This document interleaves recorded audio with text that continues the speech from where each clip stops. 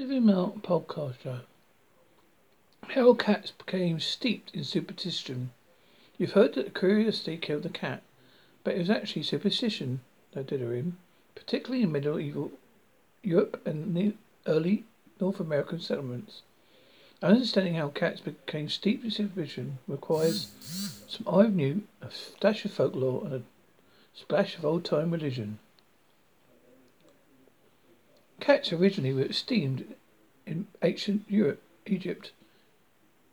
It was a capital offence to kill one. According to the domestic cat, the biology of its behaviour, Egyptians kept cats as pets, and when the family cat died, mourners shaved their eyebrows as a mark of respect. Such evidence for cats was no coincidence. With a woman's body and cat's hat, the Egyptian goddess Bastet, Bastet, was a positive symbol for female sexuality, fertility, and motherhood.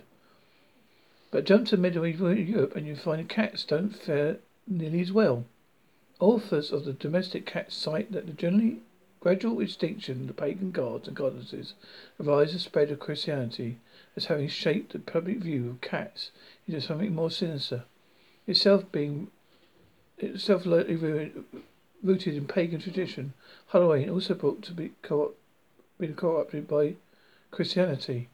So this new framework, cats became malevolent demons, agents of the devil, the traitorous companions of witches and necromancers. In the 1903 classic The Book of the Cat, Francis Simpson writes, it was believed that the devil borrowed the coat of a black cat when he wished to torment his victims. The result, black cats were frequently chased, tortured and burnt alive, especially during religious festivals and feasts. Cat's blood was frequently used in sorcery spells and cures, and were often characterized as witches, familiars, or witches who had taken a cat's form. As such, witches and their cats were particularly punished to get recorded in Richard Kaferman's European Witch Trials. There are countless records like this one. 1420 or 1423, Roman woman burned by Inquisitor for changing itself into form of cat and killing children with devil's aid. As Simpson notes, after a famous French trial of the 17th century, a woman condemned as a murderess was hung in an iron cage over a slow fire, and 14 poor, unoffending cats were made to share the same fate. But author Harrison Weir blamed static literature for the cat's historical bad luck. In Cats and All About Them, he writes, a very remarkable peculiarity of the domestic cat, its extraordinary property which its fur possesses of yielding electrical sparks when hand rubbed or other friction, and black in a larger degree than any other colour.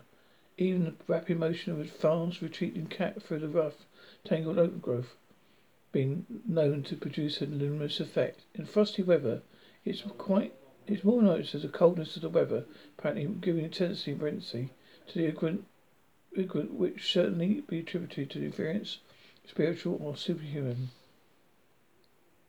Couple that with the creature's glowing, light reflective eyes. Now you got more than the stuff of superstition.